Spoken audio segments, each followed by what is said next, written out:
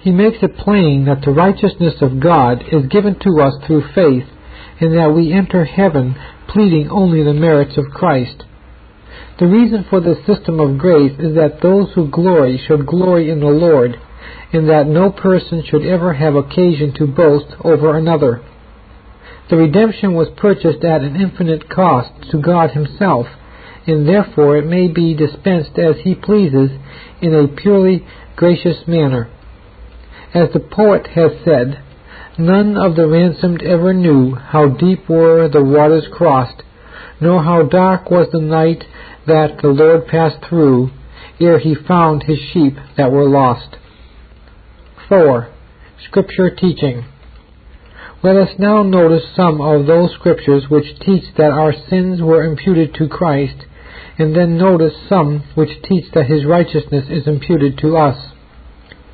"Surely He hath borne our griefs and carried our sorrows, yet we did esteem Him stricken, smitten of God, and afflicted. But He was wounded for our transgressions, He was bruised for our iniquities. The chastisement of our peace was upon Him, and with His stripes we are healed. All we like sheep have gone astray, we have turned every one to his own way, and Jehovah hath laid on Him the iniquity of us all." Isaiah 53, verses 4 and 5. "By the knowledge of Himself shall my righteous servant justify many, and He shall bear their iniquities. He bare the sin of many." Isaiah 53, verse 11 and 12. "Him who knew no sin He made to be sin on our behalf, that we might become the righteousness of God in Him." 2 Corinthians 5:21. Here both truths are plainly stated. Our sins are set to His account, and His righteousness to ours. There is no other conceivable sense in which He could be made sin, or we made the righteousness of God. It was Christ who His own self bare our sins in His body upon the tree, that we, having died unto sins, might live unto righteousness, by whose stripes we are healed. 1 Peter 2, verse 24. Here again both truths are shown together. Because Christ also suffered for sins once, the righteous for the unrighteous, that He might bring us to God. 1 Peter 3:18. Those and many other such verses prove the doctrine of His substitution in our stead as plainly as language can put it. If they do not prove that the death of Christ was a true and proper sacrifice for sin in our stead, human language cannot express it. That His righteousness is imputed to us is taught in language equally plain. "By the works of the law shall no flesh be justified in His sight. But now, apart from the law, a righteousness of God hath been manifested, even the righteousness of God through faith in Jesus Christ, unto all them that believe, being justified freely by His grace through the redemption that is in Christ Jesus, whom God set forth to be a propitiation through faith in His blood, to show His righteousness because of the passing over of the sins done aforetime in the forbearance of God, for the showing, I say, of His righteousness at this present season, that He might Himself be just and the justifier of him that hath faith in Jesus. Where then is glorifying? It is excluded. By what manner of law? Of works? Nay, but by the law of faith. We reckon, therefore, that a man is justified by faith apart from the works of the law. Romans 3, verses 20 through 28. So then, as through one trespass the judgment came unto all men to condemnation, even so through one act of righteousness the free gift came unto all men to justification of life. For as through one man's disobedience the many were made sinners, even so through the obedience of the one shall the many be made righteous. Romans 5, verses 18 and 19. Paul's testimony in regard to himself was, "I have suffered the loss of all things, and do count them but refuse, that I may gain Christ, and be found in Him, not having a righteousness of my own, even that which is of the law, but that which is through faith in Christ, the righteousness which is from God by faith." Philippians 3, verses 8 and 9. Now is it not strange that anyone who pretends to be guided by the Bible could, in the face of all this plain and unequivocal language, uphold salvation by works in any degree whatever? Paul wrote to the Romans, "Sin shall not have dominion over you, for ye are not under the law, but under grace." Chapter 6, verse 14. That is, God had taken them out from under a system of law, and had placed them under a system of grace. And as their sovereign, it was not his purpose to let them again fall under the dominion of sin. In fact, if they were to fall, it could only be because God had taken them out from under grace and again placed them under law, so that their own works determined their destiny. In the very nature of the case, as long as the person is under grace, he is entirely free from any claim that the law may have on him through sin. For one to be saved through grace means that God is no longer treating him as he deserves, but that he has sovereignly set the law aside, and that he saves him in spite of his ill desert, cleansing him from his sin, of course, before he is fit to enter the divine presence.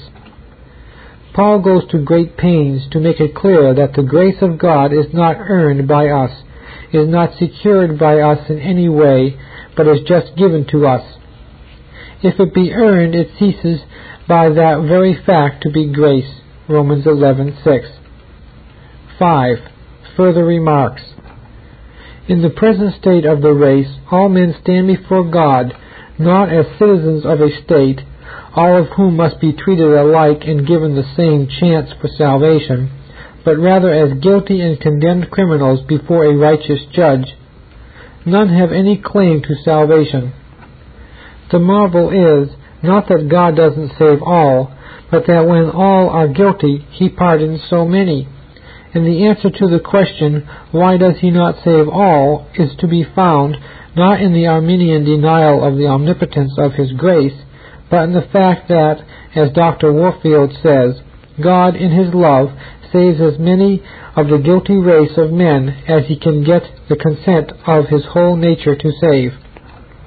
For reasons known to himself, he sees that it is not best to pardon all, but that some should be permitted to have their own way and be left to eternal punishment, in order that it may be shown what an awful thing is sin and rebellion against God. Time and again the Scriptures repeat the assertion that salvation is of grace, as if anticipating the difficulty which men would have in coming to the conclusion that they could not earn salvation by their own works. Thus also they destroy the widespread notion that God owes salvation to any. By grace have ye been saved through faith, and that not of yourselves. It is the gift of God, not of works, that no man should glory. Ephesians 2, verses 8 and 9. But if it is of grace, it is no more of works. Otherwise grace is no more grace. Romans 11, verse 6. By the works of the law shall no flesh be justified. Romans 3, verse 20. Now to him that worketh the reward is not reckoned as of grace, but as of debt. Romans 4, verse 4. Who maketh thee to differ? And what hast thou that thou didst not receive? 1 Corinthians 4, verse 7. By the grace of God I am what I am. 1 Corinthians 15, verse 10. Who hath first given to him, and it shall be recompensed unto him again. Romans 11, verse 35. The free gift of God is eternal life in Christ Jesus our Lord. Romans 6:23. Grace and works are mutually exclusive, and as well might we try to bring two poles together as to effect a correlation of grace and works in salvation. As well might we talk of a purchased gift as to talk of a conditional grace, for when grace ceases to be absolute, it ceases to be grace. Therefore, when the Scriptures say that salvation is of grace, we are to understand that it is through its whole process the work of God, and that any true meritorious works done by men are the result of the change which has already been wrought. Arminianism destroys this purely gracious character of salvation and substitutes a system of grace plus works. No matter how small a part these works may play, they are necessary and are the basis of the distinction between the saved and the lost, and would then afford occasion for the saved to boast over the lost, since each had equal opportunity. But Paul says that all boasting is excluded, and that he who glories should glory in the Lord, Romans 3 verse 27, and 1 Corinthians 1 verse 31. But if saved by grace, the redeemed remembers the mire from which he was lifted, and his attitude toward the lost is one of sympathy and pity. He knows that but for the grace of God he too would have been in the same state as those who perish, and his song is, "Not unto us, O Lord, not unto us, but unto thy name give glory, for thy mercy and for thy truth's sake." Chapter 24, page 308. Personal assurance that one is among the elect. 1. Basis for assurance. 2. Scriptural teaching. 3. Conclusion. 1. Basis for assurance. All true Christians may and should know that they are among those who have been predestinated to eternal life. Since faith in Christ, which is a gift from God, is the means of salvation, and since this is not given to any but the elect only, the person who knows that he has this faith can be assured that he is among the elect. The mere presence of faith, no matter how weak it may be, provided it is real faith, is a proof of salvation. As many as were ordained to eternal life, and they only, believed, Acts 13 verse 48. Faith is a miracle of grace within those who have already been saved, a spiritual token that their salvation was finished on the cross and certified on the resurrection morn. The truly saved know that the love of God has been shed abroad in their hearts, and that their sins have been forgiven. In Pilgrim's Progress we read that when Christian's sins were forgiven, a heavy burden rolled from his shoulders, and that he experienced a great relief.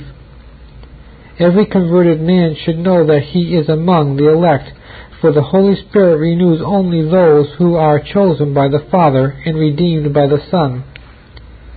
It is folly to fancy that a sincere lover of Jesus Christ, who trusts in Him as his Savior and lovingly obeys Him as his Lord, can possibly lack the election of God. It is only because he is one of God's elect that he can believe in Christ for the salvation of his soul and follow after Christ in the conduct of his life. It is impossible that a believer in Christ should not be elected of God, because it is only by the election of God that one becomes a believer in Christ. We need not, we must not, seek elsewhere for the proof of our election. If we believe Christ and obey Him, we are His elect children. Every person who loves God and has a true desire for salvation in Christ is among the elect, for the non-elect never have this love or this desire. Instead, they love evil and hate righteousness in accordance with their sinful natures. Does a man do his duty to God and his neighbor? Is he honest, just, charitable, pure? If he is, and if he is conscious of the power to continue so far as he can depend on this consciousness, so far as he may reasonably believe himself to be predestinated to future happiness. We know that we have passed out of death into life because we love the brethren. He that loveth not abideth in death. 1 John 3 verse 14. He that is begotten of God doeth no sin, because his seed abideth in him, and he cannot sin, because he is begotten of God. 1 John 3 verse 9. That is, it is against his inner principles to commit sin. When he thinks deeply and soberly about it, sin is repulsive to him, and he hates it. Just as a good American citizen does nothing which will be detrimental to his country, so the true believer does nothing which injures the kingdom of God. As a matter of practice, no one in this world lives a perfectly sinless life, yet this is the ideal standard which he seeks to reach. Says Dr. Warfield, Peter exhorts us, 2 Peter 1:10, to make our calling and election sure, precisely by diligence in good works. He does not mean that by good works we may secure from God a decree of election in our behalf. He means that by expanding the germ of spiritual life, which we have received from God, into its full efflorescence, by working out our salvation, of course not without Christ, but in Christ, we can make ourselves sure that we have already received the election to which we make claim. Good works become thus the mark and test of election, and when taken in the comprehensive sense in which Peter is here thinking of them, they are the only marks and test of election. We can never know that we are elected of God to eternal life except by manifesting in our lives the fruits of election: faith and virtue, knowledge and temperance, patience and godliness, love of the brethren. It is idle to seek assurance of election outside of holiness of life. Precisely what God chose His people to before the foundation of the world was that they should be holy. Holiness, because it is the necessary product, is therefore the sure sign of election. As Toplady says, a person who is at all conversant with the spiritual life knows as certainly whether he indeed enjoys the light of God's countenance, or whether he walks in darkness, as a traveler knows whether he travels in sunshine or in rain. How may I know that I am among the elect? One may as well ask, how do I know that I am a loyal American citizen? Or how shall I distinguish between white and black, or between sweet and bitter? Everyone knows instinctively what his attitude is toward his country, and the Scriptures and conscience give as clear evidence of whether or not we are among God's people as white and black do of their color, or sweet and bitter do of their taste. Every person who is already a child of God should be fully conscious of the fact. Paul exhorted the Corinthians, "Try your own selves, whether ye are of the faith. Prove your own selves." 2 Corinthians 13, verse 5. 2. Scripture teaching. We have the assurance that the Spirit Himself beareth witness with our spirit that we are children of God. Romans 8:16. He that believeth on the Son of God hath the witness in him. 1 John 5:10. And the witness is this, that God gave unto us eternal life, and this life is in His Son. He that hath the Son hath the life. He that hath not the Son of God hath not the life. These things have I written unto you, that ye may know that ye have eternal life, even unto you that believe on the name of the Son of God. 1 John 5, verse 11 through 13. The born-again Christian welcomes the gospel in his heart, but the unregenerate push it off. We are of God. He that knoweth God heareth us. He that is not of God heareth us not. By this we know the spirit of truth and the spirit of error. 1 John 4, verse 6. And hereby we know that He abideth in us by the Spirit which He gave us. 1 John 3, verse 24. Because ye are sons, God sent forth the Spirit of His Son into our hearts, crying, Abba, Father. Galatians 4:6. The regenerated person instinctively recognizes God as his Father. We know that we have passed out of death into life because we love the brethren. 1 John 3, verse 14. Whosoever believeth that Jesus is the Christ is born of God. 1 John 5:1. This means all who confess Him as Lord. What blessed assurance! Ye know that every one that doeth righteousness is born of Him. 1 John 2, verse 29. Those who hear and welcome the gospel are actuated by this inner saving principle. He that believeth on the Son hath eternal life, but he that obeyeth not the Son hath not life, but the wrath of God abideth on him. John 3:36. No man speaking in the Spirit of God saith, Jesus is anathema. And no man can say, Jesus is Lord, but in the Holy Spirit. 1 Corinthians 12:3. By this we are taught that a truly saved person cannot cast off Jesus and revile Him, and that anyone who looks to Jesus as the Lord and his Lord has been regenerated and is among the elect. This then is a proof of his salvation. Each person knows what his attitude towards Jesus is, and knowing this, he is able to judge whether or not he is saved. Let each one ask himself this question: what is my attitude toward Christ? Would I be glad for him to appear and talk personally to me at this moment? Would I welcome him as my friend, or would I shrink from meeting him?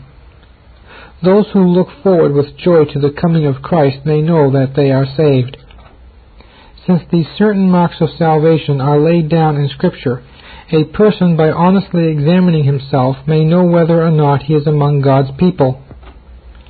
And by the same rule he may with caution judge of others. For if we see the external fruits of election in them, and are convinced of their sincerity, we may reasonably conclude that they are elect. Paul had assurance concerning the Christians at Thessalonica, for he wrote, "Knowing, brethren, beloved of God, your election, how that our gospel came not to you in words only, but also in power, and in the Holy Spirit, and in much assurance." 1 Thessalonians 1, verse 4 and 5. He also knew that God had chosen the Ephesians in Christ, for he wrote to them, "He chose us in him before the foundation of the world, that we should be holy and without blemish before him in love, having foreordained us unto adoption as sons through Jesus Christ unto himself, according to the good pleasure of his will." Ephesians 1, verse 4 and 5. 3. Conclusion. But on the other hand, we should not pronounce any living person to be non-elect, no matter how sinful he may be at present, for even the vilest person may, so far as we know, yet be brought to faith and repentance by the Holy Spirit. The conversion of many of the elect is still future. Hence, no one has a right to declare positively that he or any other person is among the non-elect, for he does not know what God may have in store for him or them. We can, however, say that those who die impenitent are certainly lost, for the Scriptures are explicit on that. We cannot say that every true Christian has this assurance, for it can only properly arise from a knowledge of one's own moral resources and strength, and the one who underestimates himself may innocently be without it. The Christian may at times become very discouraged because of weak faith, but this does not prove him to be among the non-elect. When faith is strengthened and erroneous views of salvation are cleared up, it is the privilege and duty of every Christian to know himself saved and to escape that fear of apostasy which must constantly haunt every consistent Arminian so long as he continues in this life. Hence, while assurance is desirable and easily obtainable for anyone who has made some progress in the Christian way, it cannot always be made the test of a true Christian. Through the Scriptures, God repeatedly gives us the promises that those who come to him in Christ shall in no wise be cast out, that whosoever will may take of the water of life without money and without price, and that he who asks shall receive. The grounds for our assurance, then, are both within us and without us. If, therefore, any true believer lacks the assurance that he is forever safe among God's people, the fault is in himself and not in the plan of salvation or in the Scriptures. Chapter 25, page 313. Predestination in the Physical World. 1. The uniformity of natural law. 2. Comments by noted scientists and theologians. 3. The Calvinistic system alone harmonizes with modern science and philosophy. 1. The uniformity of natural law. As far as the material universe apart from mind is concerned, we have no trouble at all to believe in absolute predestination.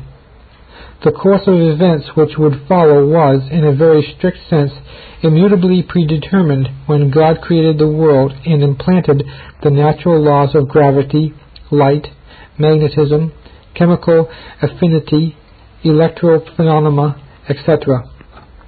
Apart from the interference of mind or miracle, the course of nature is uniform and predictable. This has not only been admitted, but dogmatically held and asserted by many of the greatest scientists. The atoms follow their exactly prescribed courses. The material objects we handle are governed by fixed laws.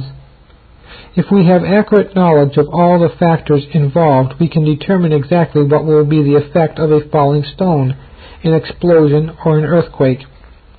The telescope reveals to us millions of distant, fiery suns, each of which follows an exact predetermined course, and their positions can be predicted for thousands of years to come.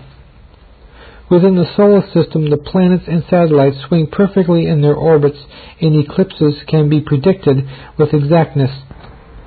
Before the eclipse of the Sun in 1924, the astronomers announced the course which the shadow of the Moon would take across the Earth, and calculated the time for certain cities down to the seconds, which calculation was later shown by the eclipse to be in error for only 4 seconds. Astronomers tell us that the same principles which govern in our solar system are also found in the millions of stars which are trillions of miles away.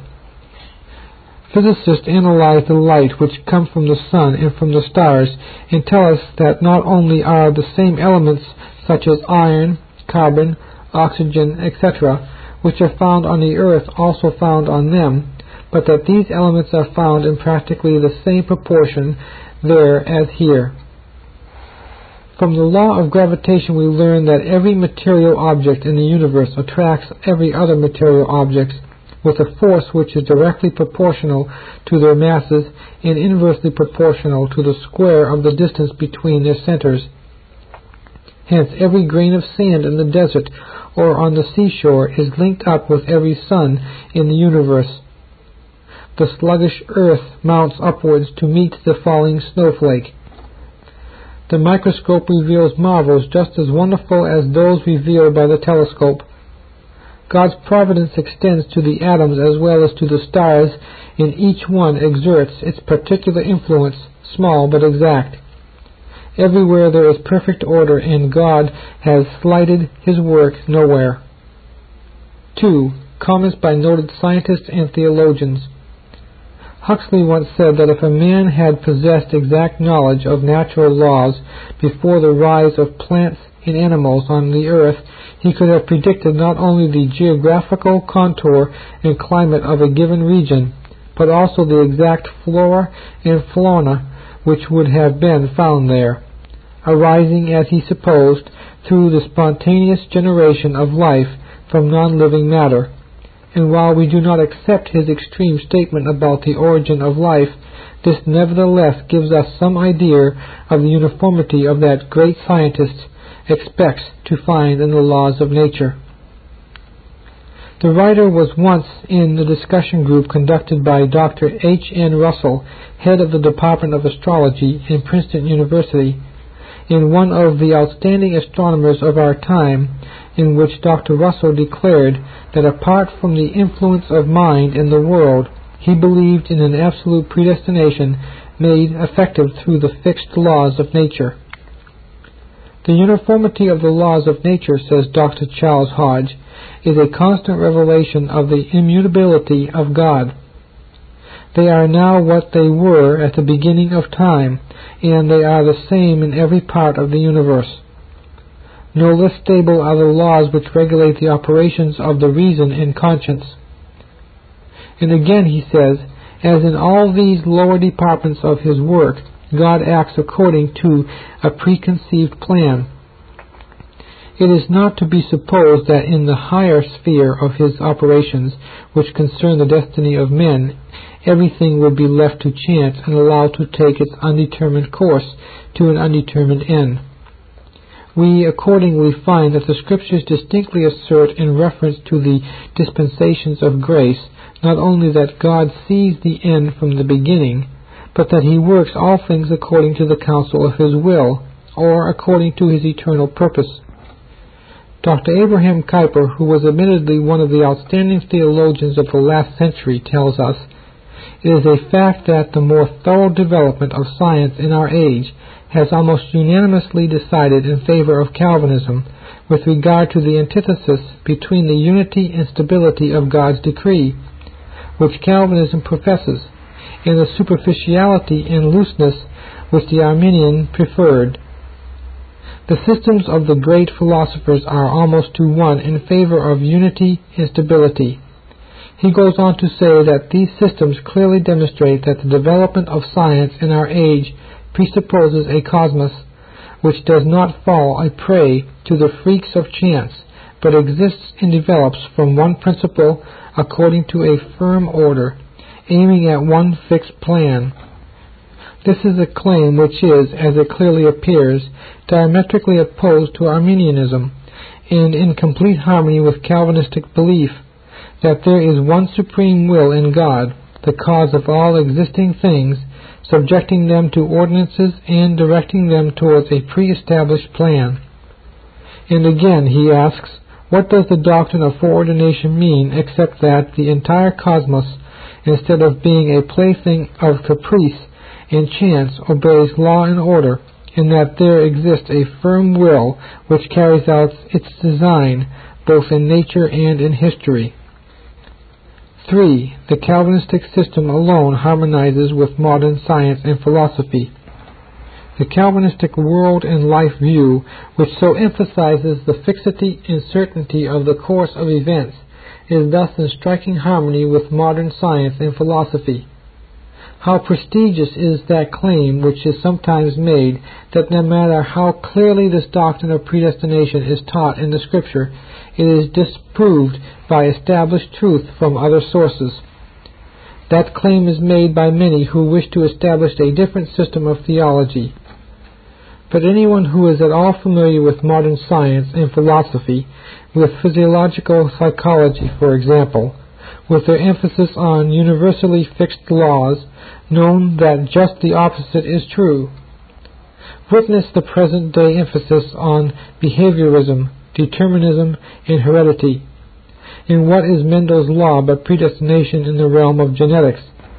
The tendency is strongly against the free and the contingent. The universe is conceived of as one systematic whole, interrelated in all its parts, and following a very definite prearranged course.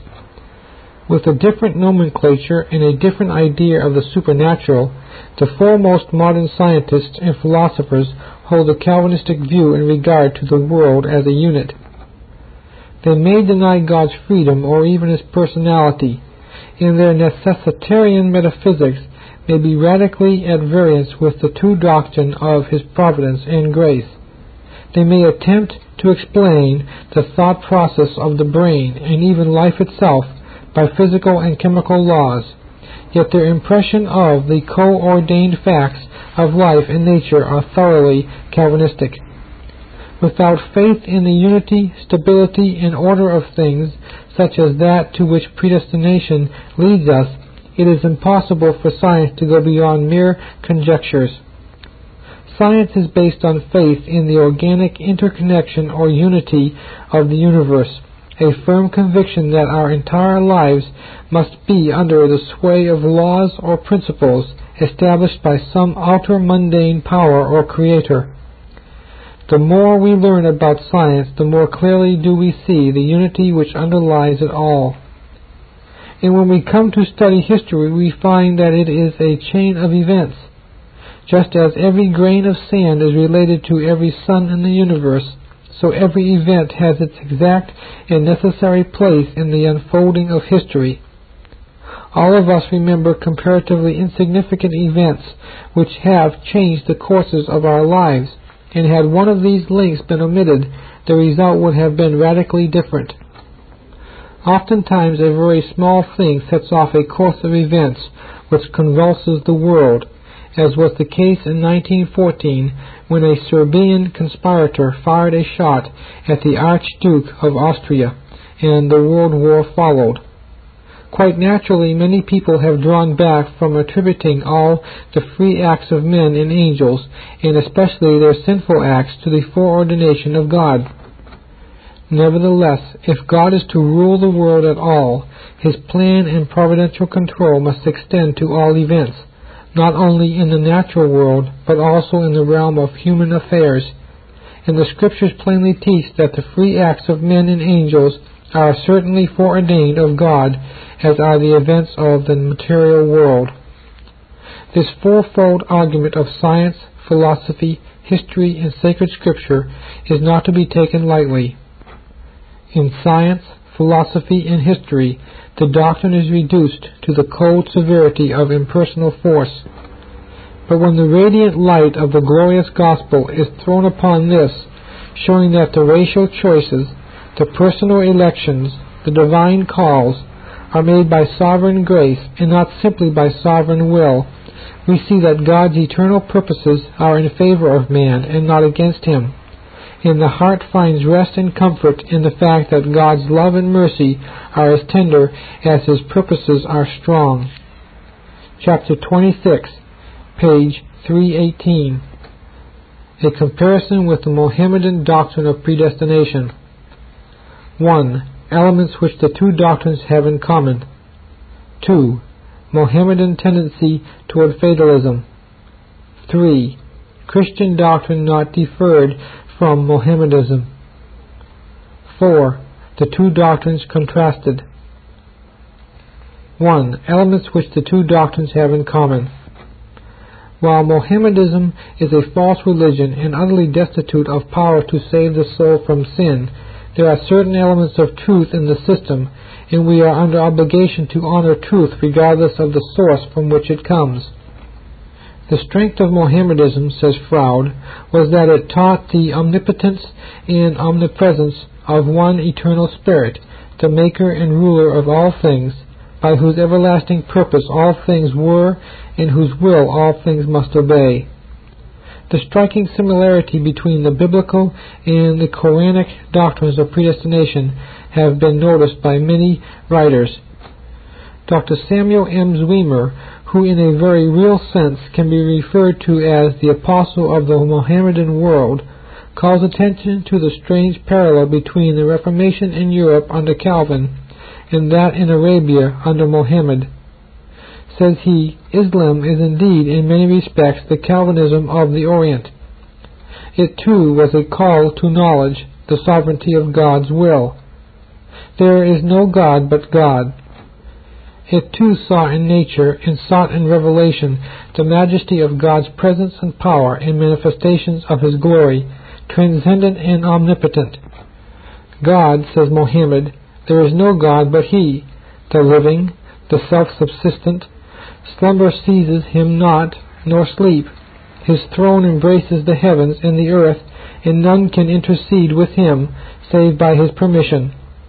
He alone is exalted and great. It is this vital theistic principle that explains the victory of Islam over the weak, divided, and idolatrous Christendom of the Orient in the 6th century. The message of Mohammed when he first unfurled the green banner, "There is no God but God. He is king, and you must and shall obey his will," was one of the simplest accounts ever offered of the nature of God and his relation to man. This was Islam as it was offered at the sword's point to people who had lost the power of understanding any other argument. In addition to the Quran, there are a number of orthodox traditions which claim to give Mohammed's teaching on the subject. Some of these tell in almost identical language how before the person is born an angel descends and writes his destiny. It is said that the angel inquires, "O my Lord, miserable or blessed?" whereupon one or the other is written down, and, "O my Lord, a male or a female?" whereupon one or the other is written down. He also writes down the moral conduct of the new being, its career, its term of life, and its allotment of good. Then it is said to him, "Roll up the leaves, for no addition shall be made thereto, nor anything taken therefrom." In another tradition we read of a messenger of God speaking thus, "There is no one of you, there is no soul born whose place, whether paradise or hell, has not been predetermined by God, and which has not been registered beforehand as either miserable or blessed." But while the Quran and the traditions teach a strict foreordination of moral conduct and future destiny, They also present a doctrine of human freedom which makes it necessary for us to qualify the sharper assertions of divine predestination in harmony with it. And here too, as in the Scriptures, no attempt is made to explain how the apparently opposite truths of divine sovereignty and human freedom are to be reconciled. 2. Mohammedan tendency towards fatalism. As a matter of fact, however, Mohammedanism places such an emphasis on God as the sole cause of all events that second causes are practically excluded. The idea that man is in any way the cause of his own acts has nearly ceased to exist. In fatalism, the normal belief of the Arabs and their state of semi-civilization before Muhammad is the controlling force in the speculations and practices of the Muslim world. According to these traditions, says Dr. Zweimer, and the interpretation of them for more than 10 centuries in the life of Muslims, this kind of predestination should be called fatalism and nothing else. For fatalism is the doctrine of an inevitable necessity and implies an omnipotent and arbitrary sovereign power. Practically, Mohammedanism holds to a predestination of ends regardless of means. The contrast with the Christian system is seen in the following story. A ship crowded with Englishmen and Mohammedans were plowing through the waves. Accidentally, one of the passengers fell overboard. The Mohammedans looked after him with indifference, saying, "If it is written in the book of destiny that he shall be saved without us. And if it is written that he shall perish, we can do nothing." And with that they left him. But the Englishmen said, "Perhaps it is written that we should save him." They threw him a rope, and he was saved. 3. Christian doctrine not derived from Mohammedanism. But whatever may be said about the doctrine of predestination, no reasonable person can charge that the Christian doctrine is borrowed from the Mohammedan. Augustine, who is admitted by Protestants and Catholic alike to have been the outstanding man in the Christian Church at his time, and whom Protestants rate as the greatest between Paul and Luther, has taught this doctrine with great conviction more than 2 centuries before Mohammedanism arose, and it was aggressively taught by Christ and the Apostles at the beginning of the Christian era, to say nothing of the place which it occupied in the Old Testament. This Reformation audio track is a production of Stillwater's Revival Books. SWRB makes thousands of classic Reformation resources available, free and for sale, in audio, video, and printed formats.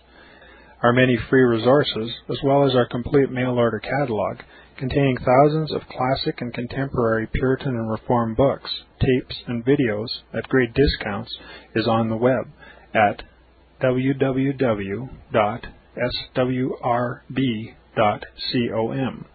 We can also be reached by email at swrb@swrb.com, by phone at 780-450-3730, by fax at 780-468-1096, or by mail at 4710-37A Avenue, Edmonton, that's Edmonton, Alberta, abbreviated capital A, capital B, Canada, T6L3T5. You may also request a free printed catalog. And remember that John Calvin, in defending the Reformation's regulative principle of worship, or what is sometimes called the scriptural law of worship, commenting on the words of God, "Which I commanded them not, neither came into my heart," from his commentary on Jeremiah 7:31, writes, "God here cuts off from men every occasion for making evasions, since he condemns by this one phrase, 'I have not commanded them,' whatever the Jews devised. There is then no other argument needed to condemn superstitions than that they are not commanded by God. For when men allow themselves to worship God according to their own fancies, and attend not to his commands, they pervert true religion. And if this principle is adopted by the Papists, all those fictitious modes of worship in which they absurdly exercise themselves would fall to the ground. It is indeed a horrible thing for the papists to seek to discharge their duties towards God by performing their own superstitions. There is an immense number of them, as it is well known, and as it manifestly appears. Were they to admit this principle, that we cannot rightly worship God except by obeying His word, they would be delivered from their deep abyss of error. The prophet's words, then, are very important, when he says that God had commanded no such thing, and that it never came to his mind, as though he had said that men assume too much wisdom when they devise what he never required, nay, what he never knew.